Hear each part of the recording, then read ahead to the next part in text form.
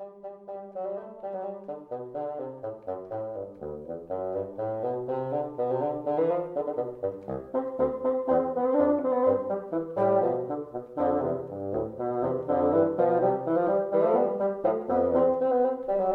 in to another episode of Revere House Radio. I'm your host, Robert Shump.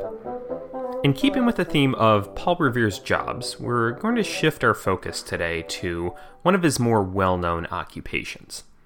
Outside of the Midnight Ride, Paul Revere is typically most known for his silver products, which dot the fine arts museum landscape across the country. Revere's silver has become an iconic part of American fine crafts, and it embodies the high quality and innovative work of an American artisan in the time of the Revolution. Revere made products of both high technical skill as well as ones for easy mass replication, and as Janine Foligno has recently shown us in her Revere Express post, Revere's silver work was both fueled by and contributed to his complex social and political networks. Paul Revere's career as a silversmith really spanned both sides of the Revolution, and the periods differed sometimes widely from each other. Prior to the Revolution, Revere began an apprenticeship with his father at the age of 13, following some education at the North Riding School in Boston's North End. As we've previously discussed, Paul's father, Apollos Rivoire, had anglicized his name in the 1720s, sometime after his apprenticeship with famed Boston silversmith John Coney ended with Coney's death. As a clarifying point, all three would have been defined in many cases as goldsmiths, but the vast majority of their work was with silver. Our Paul Revere had a very good lineage of silversmiths to work with then, with Coney and his father offering decades of experience and skill in Boston's market. In 1756, some 20 years before the Declaration of Independence, Paul Revere officially took over his father's shop at the age of 21, 2 years after Paul Sr.'s death. 21 years was the legal age to take over such a business, and we believe the shop likely stayed in Paul's mother, Deborah's name for the 2-year interim. He directly benefited from his father's full arsenal of materials and carefully compiled client list from years of work in Boston. Revere would continue to draw heavily from his father's clients, family members, and friends, and through his own developed networks, especially the Freemasons. Over the course of his career, which spans sections of 5 decades, Revere produced over 90 different objects. Samples range from spoons to buttons, buckets to teapots, medical tools to children's whistles, and of course, various tankards and drinkware. Revere also dabbled in some pieces that likely seem as exotic to us as they may have in the 18th century. He fashioned silver handles on seashells, made a dish out of an ostrich egg, and a silver chain for a pet squirrel, a version of which can be seen in a portrait of a young Henry Pelham, the man Revere would later borrow his famous massacre print from. Stylistically, Revere transitioned from the very showy Rococo styles to helping literally produce a republicanism of the Revolution with neoclassical styles.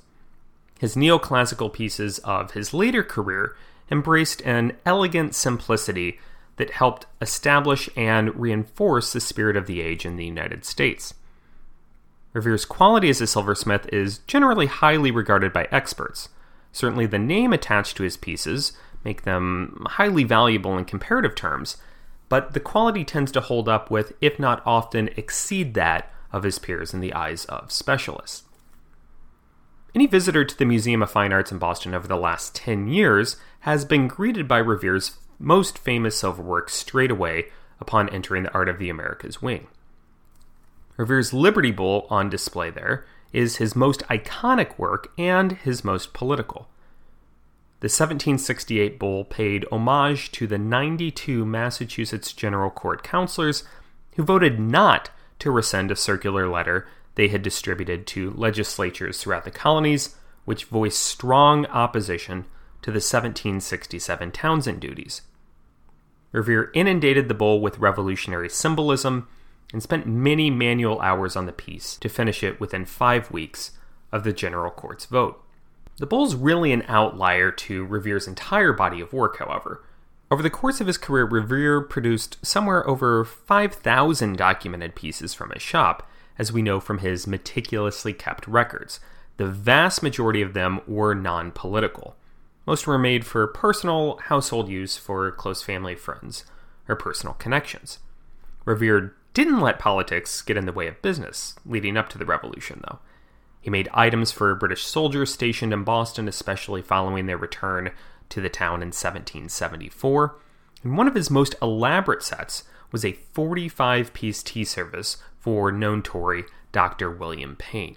In total, Revere had 757 known clients that spanned across the political and economic spectrum in Boston. He was a brilliant networker and worked with both wealthy clients and those of humbler means. In doing so, Revere produced pieces for middle and even lower income families as a form of wealth storage and security. Additionally, in colonial and early America, silversmiths assessed the value of coins and could even further melt coins and other silver objects into more usable forms. A maker's mark became essential in America to certify the quality and legitimacy of a product and coinage. In this way, Revere was literally an arbiter of worth for the community, an incredibly important position that required high levels of integrity and trust, especially during the early Republic, when currency valuation was in great flux. Despite this importance, Revere's silver business itself, as was the case with so many other shops and operations in Boston, was a casualty to the Revolutionary War. The demand for silver products plummeted during the conflict, and besides, Revere turned his eye towards serving his nation and potential military glory. As we know, however, Revere had no laurels coming his way after the Midnight Ride and his unimpressive wartime involvements. Following the Revolution's conclusion, Revere reopened and continued operating his silver shop, but its production focus shifted. The total number of items actually increased substantially, but the shop was more focused on pieces that could be mass-produced and required less of an artistic touch to finish, such as flatware and harness fittings. This meant that Revere's direct participation could decrease, while the others in his shop, notably his son Paul Jr., but also that of journeymen and apprentices, increased. The shop's clientele turned over as only 46 customers bought from Revere on both sides of the Revolution. With these changes, Revere's personal interests began to shift as well, as he aimed for ways to leverage his skills and networks to move up the socioeconomic ladder in the new nation. Over the coming weeks, we'll take a look at what these moves looked like for Revere.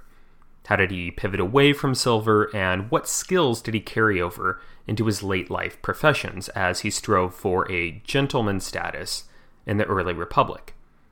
In the meantime, please stay in touch with us with your questions, and be sure to keep up with our social media and the Revere Express blog on our website. We hope to be in touch with more information as Massachusetts' planned and phased reopening continues, so watch our spaces for updates. Until next time, stay safe, and thanks for listening.